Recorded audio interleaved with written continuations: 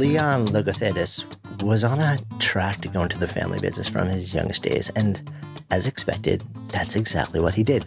Filling his days brokering deals in the shipping industry.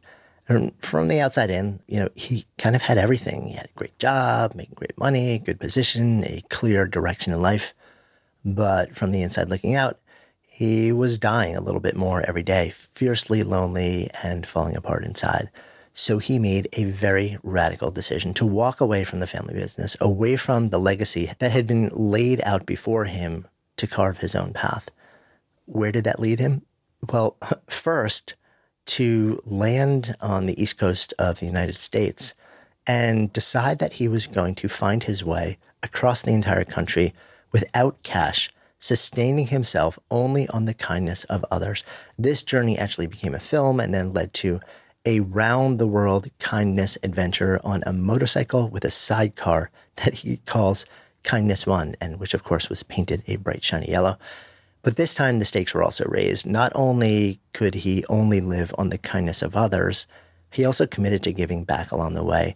Some of the stories that unfolded there were just really astonishing. That journey became the basis of a book, and then the Kindness Diaries series, which can now be seen on Netflix.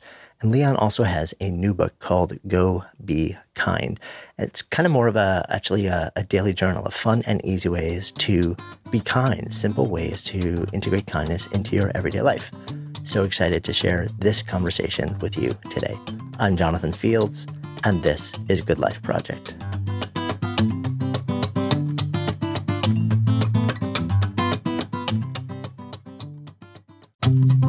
The show is sponsored by meditation app 10% Happier. So the app, it comes with courses that they teach you how to stress better, deal with difficult emotions, and build healthier habits. I love that the material is entertaining and relatable. The host, New York Times bestselling author Dan Harris, he's funny, he's real, he's vulnerable, and he's teamed up with some of the world's best meditation teachers to show you how meditation helps kind of smooth out some of life's wrinkles using cutting-edge science and hard-won experience to demonstrate the tangible benefits that meditation can have. And listeners of Good Life Project get 40% off. Just go to 10%.com/goodlife. That's 10% all spelled out, TENPERCENT.com/goodlife. And if you aren't ready to meditate just yet, but are curious how smart, ambitious people use meditation and benefit from it, well, then check out the 10% Happier podcast. Either way, you can find it all at 10%.com/goodlife.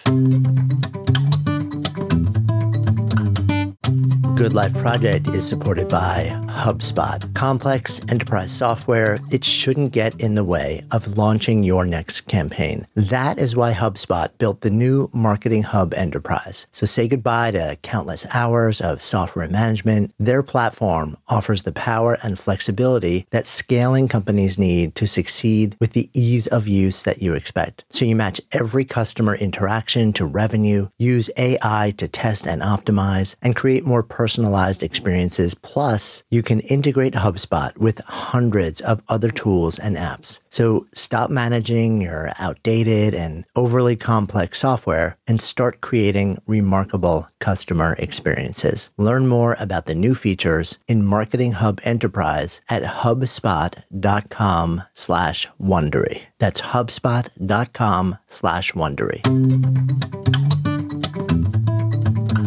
Your family is part Greek, part English. You were brought up in London, though, and under the influence of all of this. Tell me a bit more, just sort of coexisting within these two different cultures. Yeah, so I mean, I grew up in London, but my family is Greek. But if someone were to say to me, Leon, I probably shouldn't admit this, but I'm going to say it anyway. If someone was to say to me, do you feel more Greek or more English? I mean, look, I spent, and I hope my dad's not listening to this, but I spent, a good chunk of my life in England.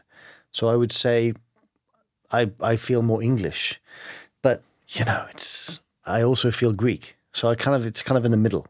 Yeah. I'm like Gringlish. What parts of you feel English, or what elements do you feel like are parts of yourself do you feel like are distinctly English, and what parts of you do you see sort of like living like, oh, this is the Greek side of me coming out? So distinctly English is my fanaticism around football. So I support Liverpool, and literally they mean a lot to me. And if anyone is listening and they're English, they get it. And the Greek part of me, I don't know, maybe my adventurous side, maybe my, Greeks are very family orientated, and on some level I am as well. So I would say that. Yeah. And so as a kid growing up in that household, what are you into? What captures your interest? Other than football. Other than football. If there's anything in the room for anything else. Really, as a kid, there was nothing except football. That was it. I mean, I was literally, I played football, I watched football, I read about football. Kids used to come up to me because I was like an encyclopedia, because all I did was read about football. So they'd say, like, who won the FA Cup in 1988?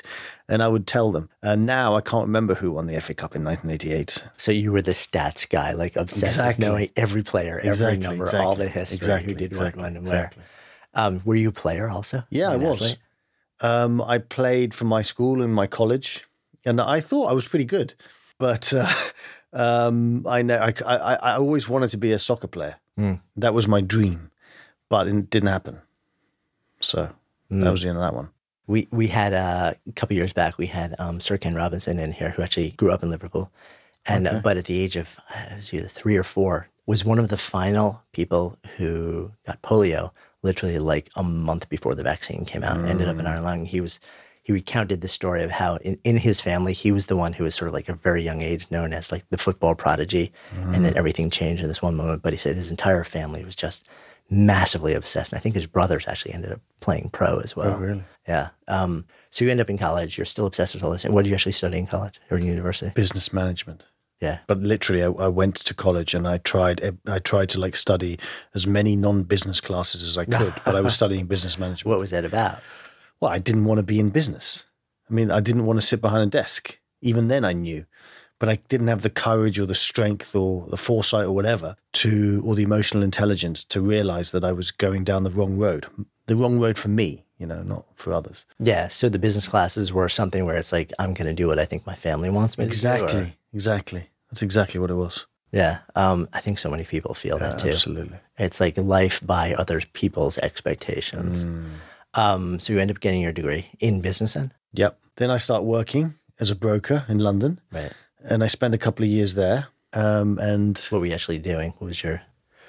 primarily it was actually a ship broker. Ship. But people don't really know what that is. So I just say broker. I was kind of like, buying and selling commodities and putting them on ships and getting the ship from A to B. And that's the majority of what I did. But I did do some stockbroking, but primarily that. And that was the family business? Yeah. So this was also for you. It's not just I'm sitting at a desk, I'm earning my living. But was there an assumption built into that? Like this is just part of my destiny? Absolutely. And where would that lead? Had you have stayed, where would that have, like, what was the expectation that would lead to? I mean, look, the reality is that the way I saw it, I would have to sit behind this desk for 50 years, make as much money as I could, have a family, go to church, and just be a good English Greek boy. And that was like hell.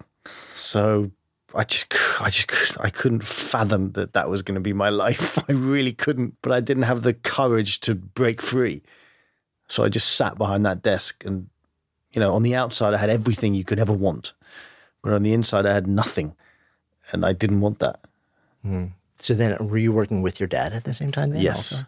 So then it's not just you doing this thing because he expects you to do with the family, but it's actually you're there day to day together also. Yeah, it's absolutely. Like there's nowhere to hide, basically. No, there was not. Did your dad have any sense at all that there was something else brewing inside of you? Do you know, I don't think he did. I don't think anyone did. I mean, sometimes we wear a mask and the mask tells the world, oh, everything's okay. But the truth is that we're not okay. And that's what happened to me. I was wearing this mask that told everyone I was fine. They had no idea that I was crumbling inside. How is that actually showing up in you, sort of emotionally or physically? Depression, overeating, drinking too much, just doing all the things that as humans we do in order not to feel. So what happens? How does that stop? Well, it stopped. The beginning of the stop, let's say, was I watched the movie The Motorcycle Diaries, which is a romanticized version of Che Guevara traveling around South America relying on kindness. And there was something about that movie. And in the beginning of that movie, he says to his dad wants him to be a doctor, to stay in Buenos Aires and be a doctor. And Che says to him, no, I'm sorry, I'm leaving. And he gets on a motorbike and goes on an amazing adventure. And I was like, oh my goodness, there's another way to live, literally. So after watching that movie, a few months later, I quit my job and started to travel the world, relying on kindness. So basically, I took what he did, and I think, sometimes people say to me, how on earth did you do that? How on earth did you leave your job? What the hell was going through your mind? And the answer is really pain is what propelled me. Pain is what pushed me to do this, because I was in so much emotional pain that I felt like I had no choice but to do something different. And that's what I did. I don't think I was consciously thinking that it would end up here, like, with shows and books and all this kind of stuff. But I knew that I didn't want to sit behind that desk. I knew I am not sitting behind this desk. I don't care what happens. It's not happening anymore. How long was it between when you sit down and watch this thing and something starts to flicker inside and you actually work your last day at that job? The moment I left the movie, I finished watching the movie, it was instant. I was like, this You has, knew. I knew. Yeah. This is, I can never live like this again. And I would say, I can't remember exactly, but I would say a couple of months from the moment I watched that to the moment where it all came to an end. What's going on in your mind at that point? And are you also making preparations sort of like behind the scenes? Yeah, I was making preparations behind the scenes. And I was just, I just had to find a way to free myself from this is, I don't want to use this word, but from the prison that I found myself in. Again, I had everything on the outside, but I was in an emotional prison. And there were many of us like that get stuck in this emotional prison. It was hell. We seem to, in our society, we look at people on the outside who have everything and we're like, how on earth could you be upset? How on earth could you be sad? How on earth could you be depressed? How on earth could you feel alone? But the reality is money doesn't hide or fix the internal brokenness of a human being. Doesn't mean that it doesn't help to live a better life. It does. But it wasn't good. And it kind of all came as a kid because I was bullied really quite profoundly. And that was when it started to feel alone. And for years and years and years, I felt alone. And it kind of followed me in my adulthood. And I think a lot of people had that shared experience also, that experience both when they're younger and it becomes a part of you, but it doesn't become a part of you that's sort of external, but you're wearing it on the inside for years until in some way, shape or form, like it needs to be processed through and out. And that takes, for a lot of people, that takes the form of pain and suffering and illness. For you, it sounds like it was causing a lot of pain or it was underneath a lot of what you were feeling, but you externalize it. You sort of brought it to the surface and used it almost as energy to create outer change. When you show up and you know that you need to have the conversation with your dad, what does that moment look like? Well, look, I just told him that I couldn't do it anymore and that I was leaving. And he wasn't entirely sure that I was well in the head. He's like, are you okay? Like, what? He couldn't get it. He didn't understand it. He was like, look, he didn't say this, but I felt it. This is your path. This is what we do. And he just didn't get it, which is fine. I didn't. Then I expected him to get it. Now I understand clearly that he was never going to get it. I mean, he gets it now, but he was never going to get it in those moments because just different generations. Yeah, different value set. Yeah, and I wonder also when that happens, especially when you have a parent that is more either war era or depression era, where the idea of pursuing a livelihood or a life that was built primarily around meaning and purpose, that was secondary because you were trying to keep the family alive and put it like nothing else mattered. You were brought up in a way where there was, it was all about keeping the family safe, putting food on the table and a roof over the head. And then when the next generation comes along and says, but I want something different, I need the existential part of it to be satisfied too. I've had so many conversations with people who have sort of like had that generational conversation, and it's always really hard because you spend so much time in these two different worlds. And it's interesting with your dad too. I wonder how much of that was about him having a certain expectation about the legacy being continued. It was probably a bit of everything, and he thought that my future and my happiness would be secured if I stayed in the business. I knew that would be the death of me, but I couldn't clearly kind of convey that to him in those moments. And sometimes you have to do something even when everyone else feels it's wrong. And you have to have the strength of character and the strength of belief in yourself that what you're doing is right. And you just keep on going, and you don't let anyone else stop you, because you know yourself better than they do. Yeah, I think it's a really hard thing to do. Had you shared with any close friends what was going on with you before this moment? Do you know what? I didn't really have any close friends to be able to share it with. It was a totally different life that I lived back then, where there was no connection, there was no hope. Again, on the outside, I had everything. Yeah. I'm just talking about the internal lack of hope. And it was hell. My own private hell. Yeah.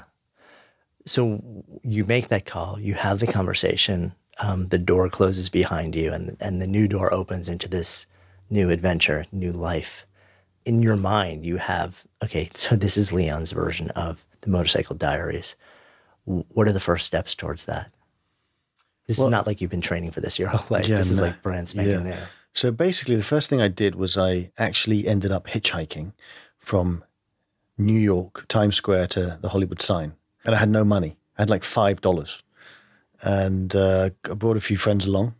We ended up like connecting with all these unbelievable people. And I had learned through the news, through business that I'd been doing, that people were mean, that people were not kind, that we lived in this terrible world. And I started meeting people that were like angels, just normal humans on the street. And I was just totally in shock. It just opened me up to the nth degree. And it made me realize really that there was another way to be, and that there were people out there living with their hearts. And it was literally like you'd put me on an alien planet. And it was so refreshing that I never wanted to stop living from that place. Of course, you know, and I'm not perfect. No one's perfect. And there were bad days and there were good days. And there were many bad days, even after I left my job. But that was like a witness to a new way of living that was very profound. Once you started into that journey, what was the first interaction that you can recall that really opened your eyes, opened your heart to, wow, this is like, the people can be different, things can be different. Something just happened to me that I never saw coming, and I will never be the same. Looking back at it, there was I was in Times Square, so literally on the first day, and no one would help me. So I'd spent like hours trying to get people to talk to me, and they wouldn't. And for those who haven't been to Times Square in New York, like, if you're local, you don't talk to anybody. Exactly. You walk fast with your head down. Exactly. It's like anyone who tries to stop you for any reason, you just pretend they don't exist. It's sort of like the rule of Times Square for locals. Exactly. I didn't realize that, but I learned the hard way. And it was a couple of hours, and I was thinking to myself, well, what am I doing? You know, I have ended up in the middle of Times Square with basically no money, having to get to the Hollywood sign. Everyone who told me that what I was about to do is right. I am insane. I have to go home. Clearly, I wasn't going to go home because I had set my mind on this. So I ended up meeting this guy who started talking to me, and it turns out that he was a pimp. And we started talking, and I had no idea who he was, but this guy was so kind and so loving. And he said to me, he actually took me to New Jersey. Now, he took me on the path, and I didn't realize that the path was free anyway, and it was back then. But, you know, he took me to the path, and he said, this is, you know, I wanted to get you out of New York. Here you are in New Jersey. And, you know, it was amazing because in the old days, I would have looked at him. Well, I didn't know what he did for a job, but I would have probably looked at him and thought, I don't want to talk to this guy. But it was so different. He was a very kind-hearted human being. And I was like, well, if he can be like that, then I can be like that. And if he can be like that, I wonder who else is like him or even better on my journeys. So that was kind of an opening moment that really changed things. Mm. I mean, it's interesting too that you offered that example. It's because it speaks to me about how complex we are as human beings. That in probably all of us, there are sides that can be one way in one context and a profoundly different way in another context. I've had friends who are criminal lawyers and they're representing some really dark people who've done terrible things, and yet they treat them like these people who are like felons, violent, would treat their lawyer or their representative in the most nurturing, loving way. It really is fascinating how complicated we are. We are certainly complicated, and no one is perfect. And we have a trait in us. Maybe it's a human trait that we like building people up and then pulling them down. And there isn't a single human being that you can't pull down if you want to. Instead of trying to pull people down, let's try and lift them up. Yeah. What was the idea behind doing this with almost nothing in your pocket? Do you know what? As I look back at it, I realize what it was, because I grew up with whatever I wanted materialistically within reason, but no love. Or I didn't feel it. Yeah, I felt alone. So I did these journeys where I flipped it and I had no money, and all I could do was rely on people's love and people's heart. And I didn't consciously do that when I started these journeys. But as I look back, it's just so interesting how I did it. Had money, then took away my money. Had no connection and made myself live on connection. Yeah. It's almost like your subconscious mind knew what you needed. Exactly. That's exactly what it did. So fascinating. So one of the things that I've learned is that no matter who you are, life sometimes gets hard, and that can lead to feelings of overwhelm, anxiety, depression, any number of other emotions that can be really hard to process on our own. BetterHelp online counseling can really help. BetterHelp offers licensed professional counselors who are specialized in everything from depression, stress, and anxiety to relationship issues, sleep challenges, LGBTQ matters, and more. You can connect with a professional counselor in a safe and private online environment. Anything you share is confidential, and you get help at your own time and at your own pace. Schedule secure video or phone sessions, plus chat and text with your therapist. And this is pretty cool. If your counselor doesn't feel like a right fit, no worries. Just request a new one anytime with no additional charge. They've got 3,000 licensed U.S. therapists in all 50 states. And best of all, it's a truly affordable option. And as a Good Life Project listener, you'll get 10% off your first month by going to betterhelp.com/goodlife. So why not get started today? Go to betterhelp.com/goodlife. Don't put off feeling better. Simply fill out a questionnaire and get matched with a counselor you will love. betterhelp.com/goodlife. Or just click the link in the show notes. So can we talk about Third Love bras? I never thought I would be sitting here telling you how happy Third Love makes me. And the reason is Third Love bras make my wife Stephanie really happy. And anything that makes her feel amazing is something that I pretty much love too. I have had quite the education about bras lately and learned that they are a huge pain point for so many women, and fit and feel are kind of at the heart of the problem. And that is where Third Love totally changes the game. They have been working with input from more than 12 million women who've taken their Fit Finder quiz, and they're kind of on a mission to redesign not just bras, but the entire experience of buying one to make it an absolute pleasure. No stores to travel to, uncomfortable fitting rooms, off-the-shelf fittings never quite do the job. You take a minute to complete their Fit Finder quiz online. They recommend exactly what you need and send it to you. And with more than 70 sizes, including half cups with really lush fabrics, they actually have a 100% fit guarantee. You can wear it for 60 days, wash it, put it to the test, podcast. And if you don't love it, return it. And Third Love will wash it and then donate it to a woman in need. How awesome is that? Third Love knows there is a perfect bra for everyone. So right now, as a Good Life Project listener, you get 15% off your first order. Go to thirdlove.com/goodlifenow to find your perfect fitting bra and get 15% off your first purchase. That's thirdlove.com/goodlife for 15% off today, or just click the link in the show notes. You said you started this with a couple of friends. Yeah. Were they with you the whole time? So basically what happened was the first adventure, I had a guy who worked in TV and I called him up and I said, look, I want to do this show. And he's like, well, first of all, that's insane. You're never going to make it to the Hollywood sign.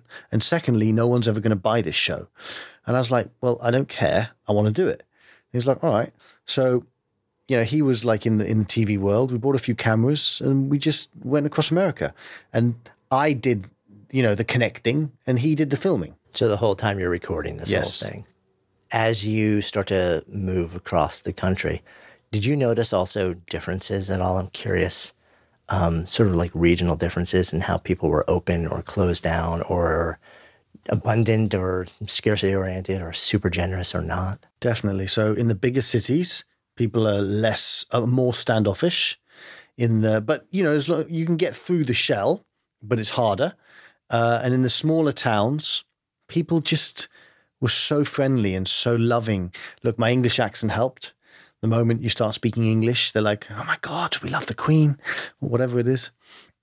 So I would say in the smaller places, and Midwest was beautiful. And then when you got to the bigger cities, people were walking fast, like you said about Times Square. They were just like walking. They didn't want to have anything to do with you. Yeah. And then LA, everyone lives in their cars. Exactly. Exactly. World. They do. What time of year was this? End of summer. All right. So the weather was good. Yeah. It wasn't too bad. And what year was that? That was 2005. Okay. And the world has changed a lot since then. Yes, it has. So you end up, how long did it take you actually to get to LA? You know what? It only took a month. Because Is that what you thought? I thought it would take a bit longer. Yeah. But you see, there was a guy in Galesburg, Illinois, who bought me a train ticket. I couldn't accept money. You couldn't give me money, only kindness. He bought me a train ticket to Denver, which is like 18 hours. So you had these moments where people would drive you for like 12 hours and you would, a lot of distance would be covered. That's amazing. So you end up a month later in LA, walk up to the Hollywood sign. I did. I couldn't touch it because it's illegal. I didn't want to be arrested. Oh, I didn't know that. But I went. I was close to it. Yeah, it's like an inch away. Exactly. As you're walking up to it, what's going through your mind? I was like, it was a sense of achievement. It was a sense of wonder. It was a sense of, wow, here I have an opportunity to really live a life that I've always wanted to live. And it was also a letdown in a way because I knew that was it. Like, what am I going to do now? Like I was at the Hollywood sign. Okay, great. Now what? Like it was weird. I didn't have any plans. My plans were to get to the Hollywood sign. There were no after plans. Yeah. I mean, it's interesting. You hear about Olympic athletes who go to the Olympics, actually medal and fall into deep depressions because the thing that they've been striving for and working and devoting all their energy to for so long, they've gotten everything they wanted. And yet they wake up the next morning and that sole driver of purpose is gone. And along with it, sort of almost a part of their identity. Did you experience any of that immediately after? I definitely experienced some depression, not major anymore, but some depression after the journeys. Yeah. Because you have this purpose, you have this sense of destiny, let's say. You're going to get there, you're not going to give up, you're going to keep going, you're connecting with people, and then you finish. And then what? Like, it's also easy to burn out because you keep on doing these adventures, you keep on connecting with people, you keep on going and meeting all these and having all these amazing adventures. And then you come home and it's like, well, now what? It's like the adrenaline stops and you wake up in the morning with no real sense of purpose. That used to affect me a lot, but not really so much anymore, I'd say. So where do you go from there? I mean, how do you go from that place to saying, okay, this was an incredible month, but it needs to become something bigger and something enduring? You lay spiritual roots as far into the earth as you can reach, meaning that one of the things that I've learned is that whatever success you have on the outside, if you have no grounding, if you have no spiritual practice, if you have no sense of belonging in your community, it doesn't matter how successful you are, because you'll wake up with a hole in your heart. So I would say, find a practice, find a way to kind of spiritually nourish yourself beyond the world of money, beyond the world of fame, beyond the world of success. What did that look like for you? A lot of walking through pain, a lot of therapy, a lot of meditation, a lot of retreats, a lot of solo travel, a lot of silent meditation, a lot of tears, a lot of many things to break free from the way that society tells us we have to be. So during that process, what assumptions, like what sort of core level assumptions and beliefs shifted in you? Well, the first and most profound thing that shifted for me was that, how do I say this? There is a river of love flowing through us all. And the moment you find it, and the moment you take a swim in that river, everything changes. I don't know if that's explained it well, but there's a vibration of love. There's a vibration of beingness that we've lost. We're not connected to it. And the Native Americans, I think, were connected to it. And that was their superpower. And, maybe our superpower in the society we live in is building buildings, sending rockets to the moon and people to the moon. But we've forgotten how to be human. And I would urge people to try and find their humanity once again by taking a jump in that river and swimming. As you awaken to that, building on the journey that you had just taken, and then you got to look forward and you're like, okay, so amazing experience, something shifting profoundly within me, a new realization to the fact that there is this river of love that exists within me and between us if we allow it to flow freely. Then you got to look forward and say, okay, and what am I going to do with all of this? Well, it's interesting because I finished that journey in 2005, and from 2005 until 2013, I had no idea there was a river. If you told me there was one, I wouldn't have believed you. If you'd shown it to me, I wouldn't have taken a swim. My point being is I was in Hollywood. I was living the Hollywood life. I was doing all the wrong things. And I thought that was my salvation, that I would find my path by the external success. And I was wrong. What were you actually doing? What types of things? Well, I don't want to go into too much detail, but I just wasn't living a very peaceful existence. And, you can imagine I had a house in the hills and things, got interesting at times. And I remember I was basically doing everything I was doing in London, in the sense that I was thinking to myself, success was the answer. Throwing big parties was the answer. Just connecting with all the wrong people was the answer. And that went on for 8 years, until 2013, when I couldn't do it anymore. I was running a production company in LA, and again, I had no spiritual roots. My answer about the spiritual roots happened later. It happened after the Kindness Diaries. Those 7-8 years I wouldn't give them up. I'm happy I did them, but I don't want to do them again. Yeah, and it was an interesting journey. Yeah. I mean, what's interesting also is that you have this month-long experience. It closes the door on this old thing. It opens you to the idea that kindness can exist. And then you land in LA, and then something kind of closes the door again for the next 7 years. Just interesting. The door wasn't fully closed. Okay. Because I did keep on kind of doing the kindness adventures. I wrote a few books. I was connecting with people, but the bigger part of Leon, let's say, was not open, was not talking about connecting with the heart.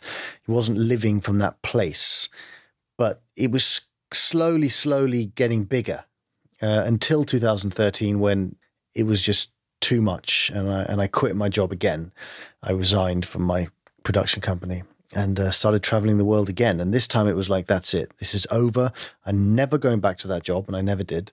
And everything kind of changed. So sometimes when I give my speeches in front of schools or businesses or whatever, I tell them that life isn't always an upward angle, let's say.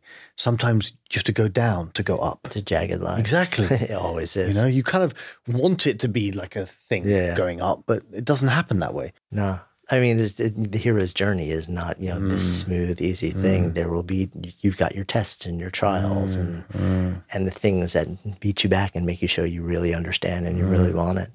Was there something that happened that then was this final straw where 7 years into the production company, you're like, okay, the pressure's been building, that, I'm awakening to these things. I'm externally creating things that say, this is what I believe, but there's something inside. And was it again, just this gradual awakening that led to you saying, okay, boom, blowing this up and something profoundly different and new has to start? Or was there something that actually happened?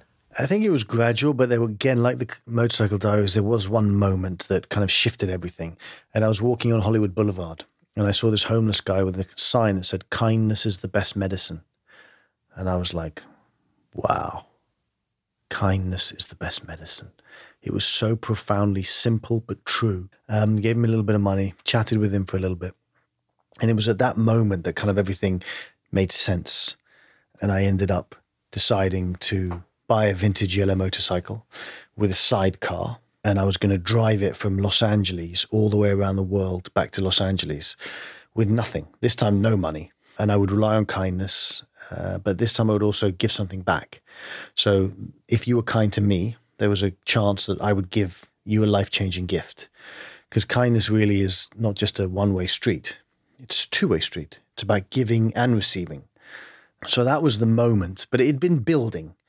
It'd been building for years. I'd throw these parties. I never forget this story. Dennis Rodman, I read it somewhere. He said that he had this massive house wherever he was living, and he would throw these parties with 300-400 people, and he would be in his bedroom just with the door locked, reading. And I remember reading that, and I thought to myself, wow, that is exactly what I used to do. I would throw these parties, and I would end up in my room by myself reading. I was surrounded by people, but I was profoundly alone still, because I still hadn't realized that you had to put down your spiritual roots, So I thought, if I throw a party with 200 people, they'll like me and everything will be great. But it didn't work that way because there was no connection. I didn't feel connected.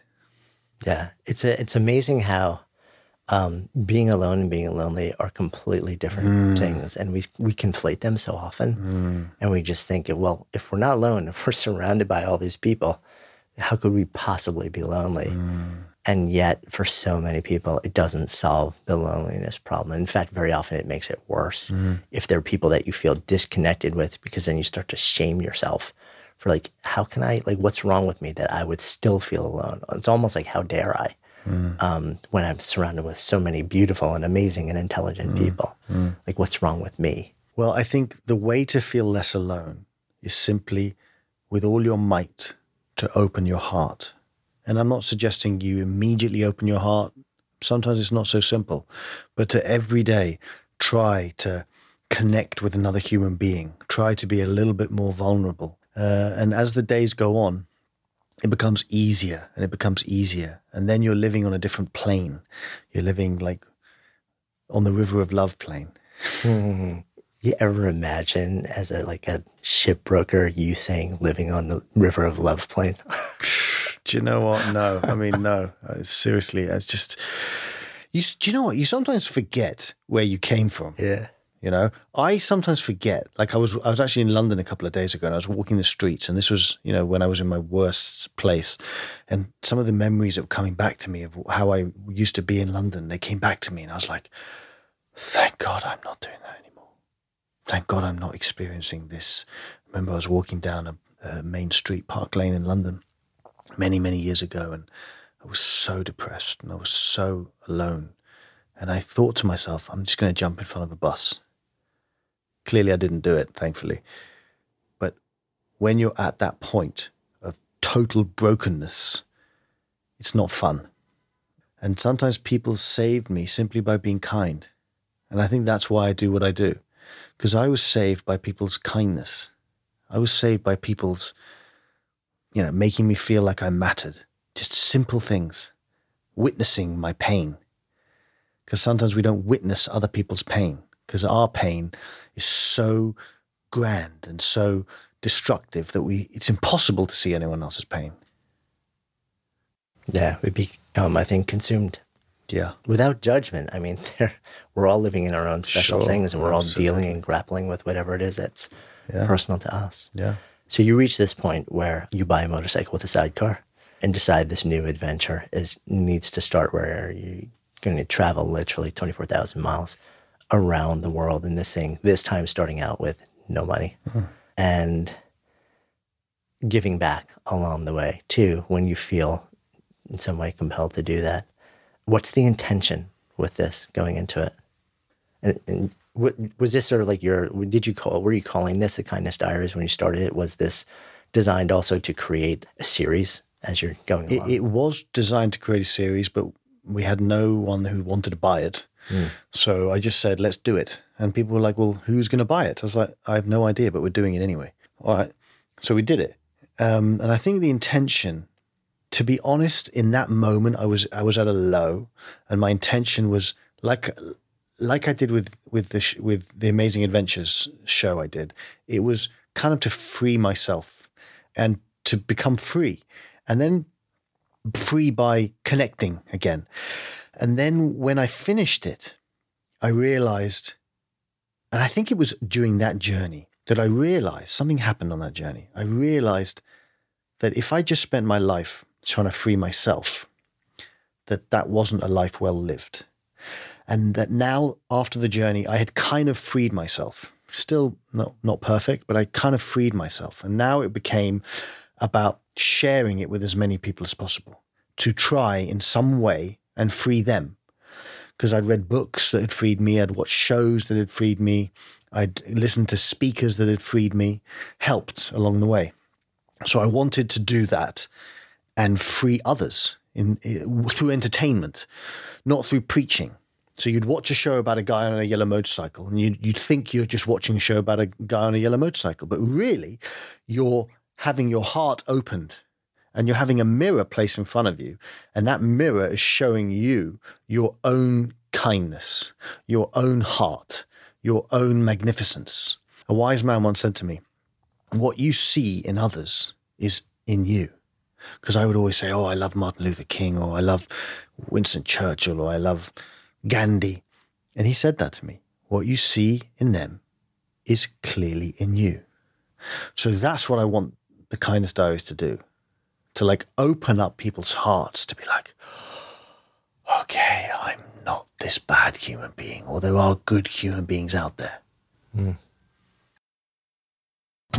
So is it just me, or does it feel like time keeps moving faster and faster? One thing I've realized is that for really important decisions like finding the right insurance, I actually want the best solutions that give me the greatest peace of mind in the least amount of time. And that is where Policy Genius can really help. Policy Genius is the easy way to buy life insurance online in just 2 minutes. You can compare quotes from the top insurers and find your best price. And then once you apply, the Policy Genius team handles all the paperwork and red tape. No commissions, no hidden fees, just more time saved for you. And Policy Genius doesn't just make life insurance easy. They also make it easy to find the right home insurance, auto insurance, or disability insurance. They're kind of your one-stop shop for financial protection. So if you need life insurance, but you're short on time, head to policygenius.com and compare quotes. Policy Genius is easy, it saves you money, and not to belabor the point, it's fast. Policy Genius, spending less time comparing life insurance and more time doing literally anything else.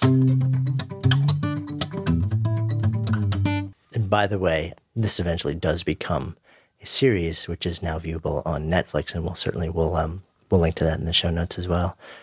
As you're filming this, you started in LA again, right? From what I remember. Yes, we started in LA. And the first part of the journey is back across the United States. Yes. To the East Coast, which is kind of interesting, right? So it's like you're sort of like tracking back from like that place you started the earlier journey from.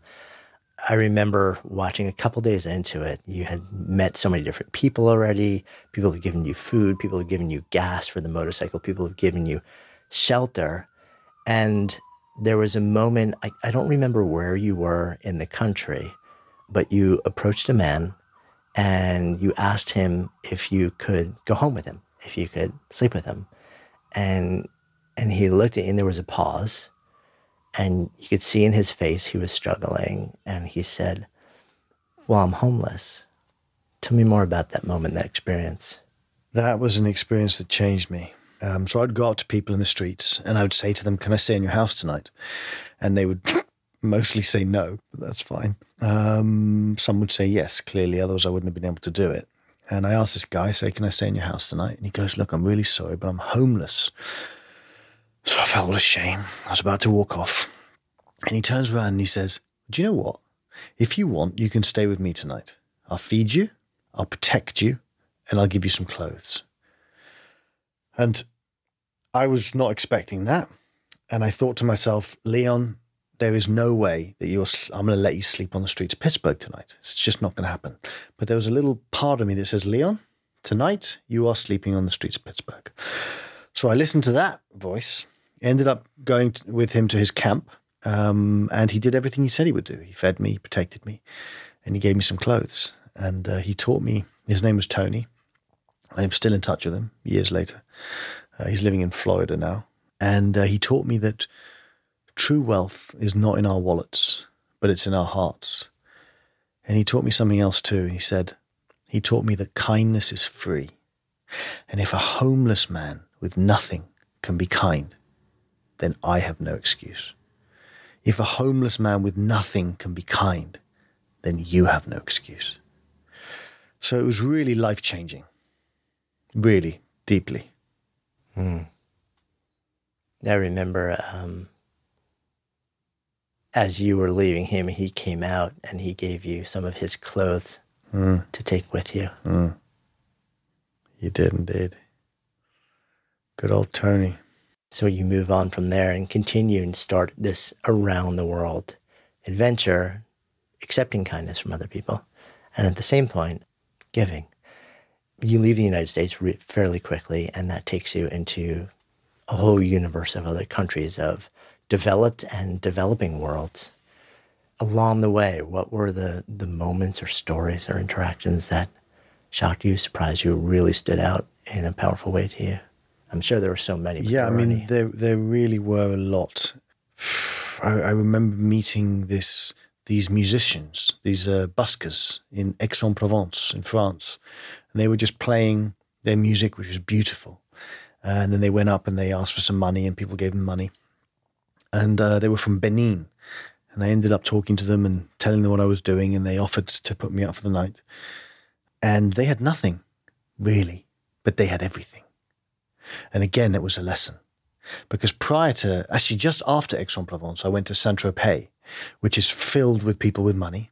And, I decided to try and ask people if I could stay on their yachts. Didn't work, but the street busker from Africa let me stay with them.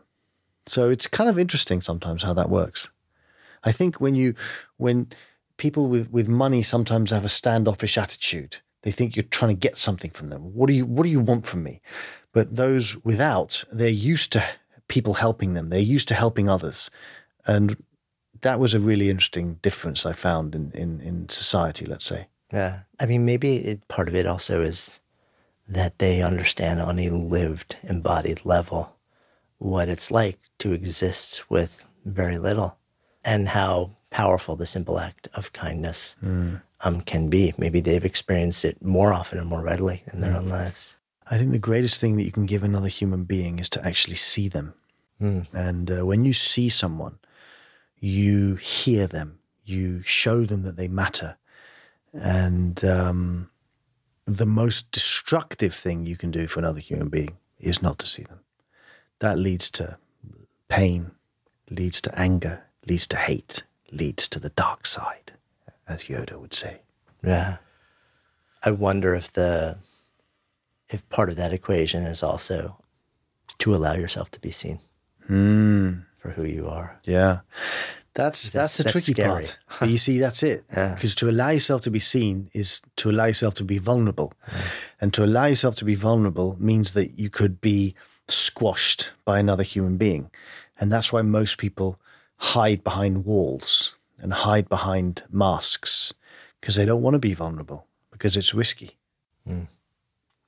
As you headed through this journey into more developing worlds, how did the experience change?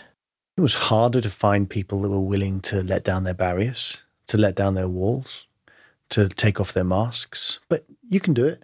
You can make anyone take down their mask. The way to do it is simply to connect with them about something that they like.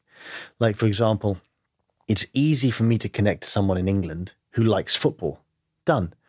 You know, if you're wherever you are in the world, sometimes people say to me, how on earth do you connect with people like that? And I tell them, find something that the other person likes and the other person is passionate about, and talk to them about it, and find something that you both have in common. There's always something you have in common. Oh, I don't have anything in common. Okay. Does the other person have a kid? Yes. Do you have a kid? Yes. Well, there you go. You have something in common. Talk about being a parent. As the journey continues, eventually you go full circle and come back. And again, this incredible, intense, emotional, round the world, eye-opening, heart-opening journey happens. And yet, once again, you're back. How do you handle that? I got ill physically for months. I remember coming home and the adrenaline wore off again. And I ended up breaking up with my girlfriend. It wasn't good. You know, it wasn't good. Because sometimes people say to me, sometimes they're like, Leon, you're always running. And they were right. I was. And my journeys were me running away. To a certain degree. I mean, I ran towards the light, but I had to come home. Yeah. And coming home was where the challenges were. It's kind of easier when you're on the road.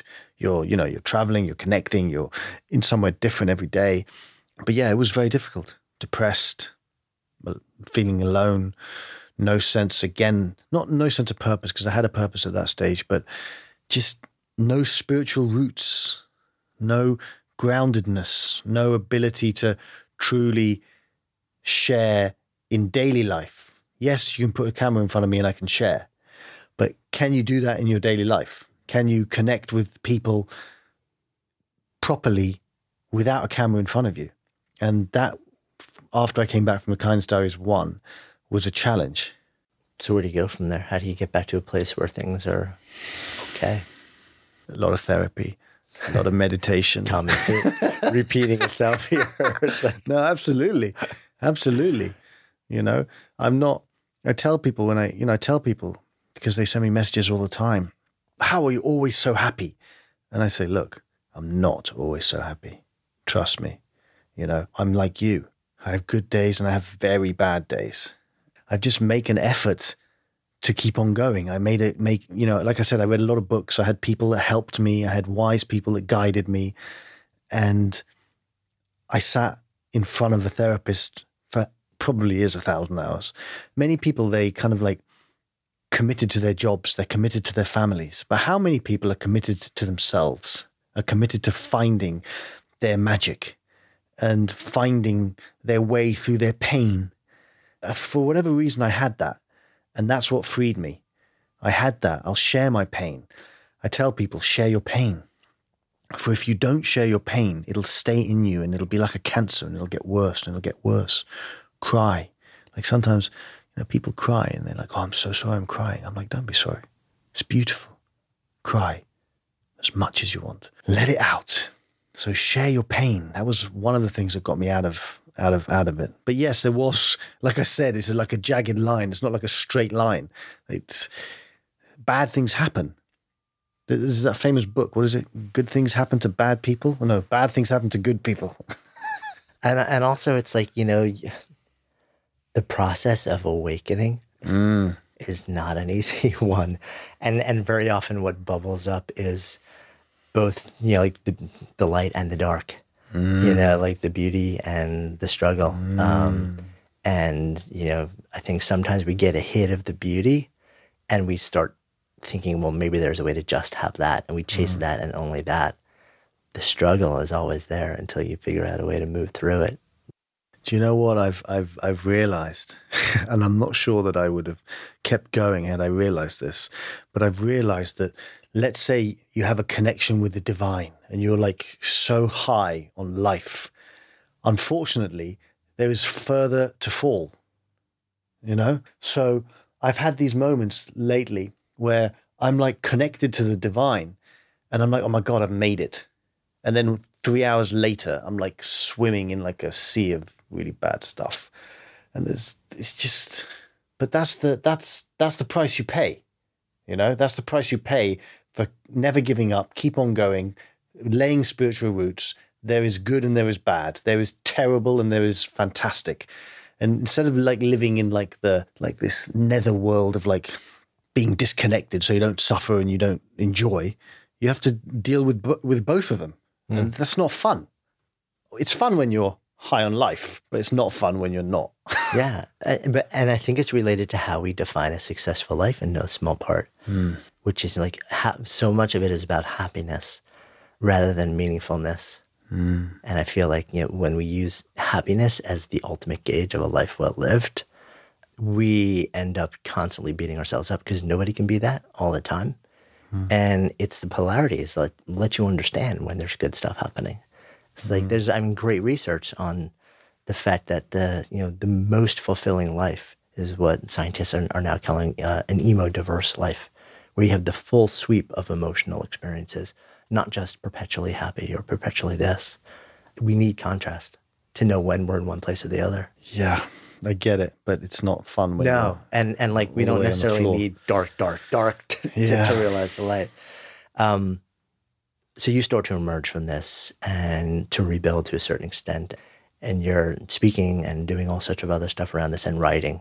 Then at that point too, your most recent book, Go Be Kind, I thought it was really interesting given this narrative because you spent so many years going out on these extreme, round the world, like cross country adventures to find this place. And it almost feels like you've written a book now, which is essentially, it's a month of things that any human being can do in the context of their own lives without having to go out on the road and make these massive sweeping gestures. It almost feels like this was written for you to convince yourself that, like, can I actually experience all of these things and feel these things that I have traveled the world to experience without running anywhere, but actually just being? Do you know, that's really interesting that you just said that.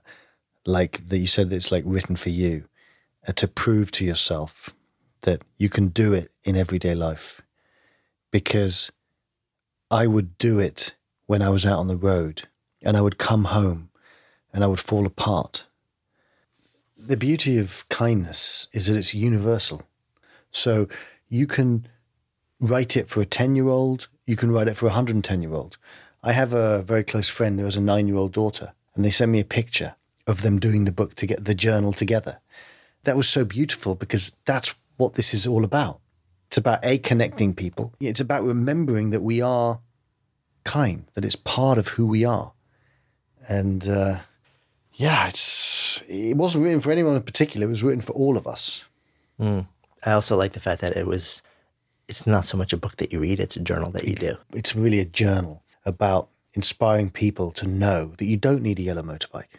You don't need a 50-year-old yellow Beetle to go around the world.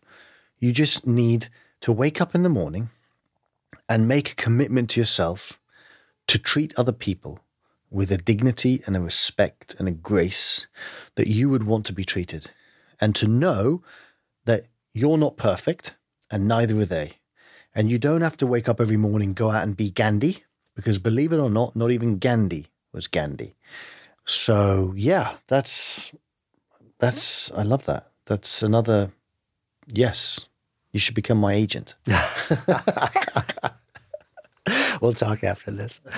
It's interesting because I think so. I'm a writer also, and so many writers I know, like, we write to answer the problems that we have personally, or to answer the questions we have personally, or to somehow almost anyone I know, especially that writes in the world of prescriptive or self-help or personal development or just living a better life, human potential.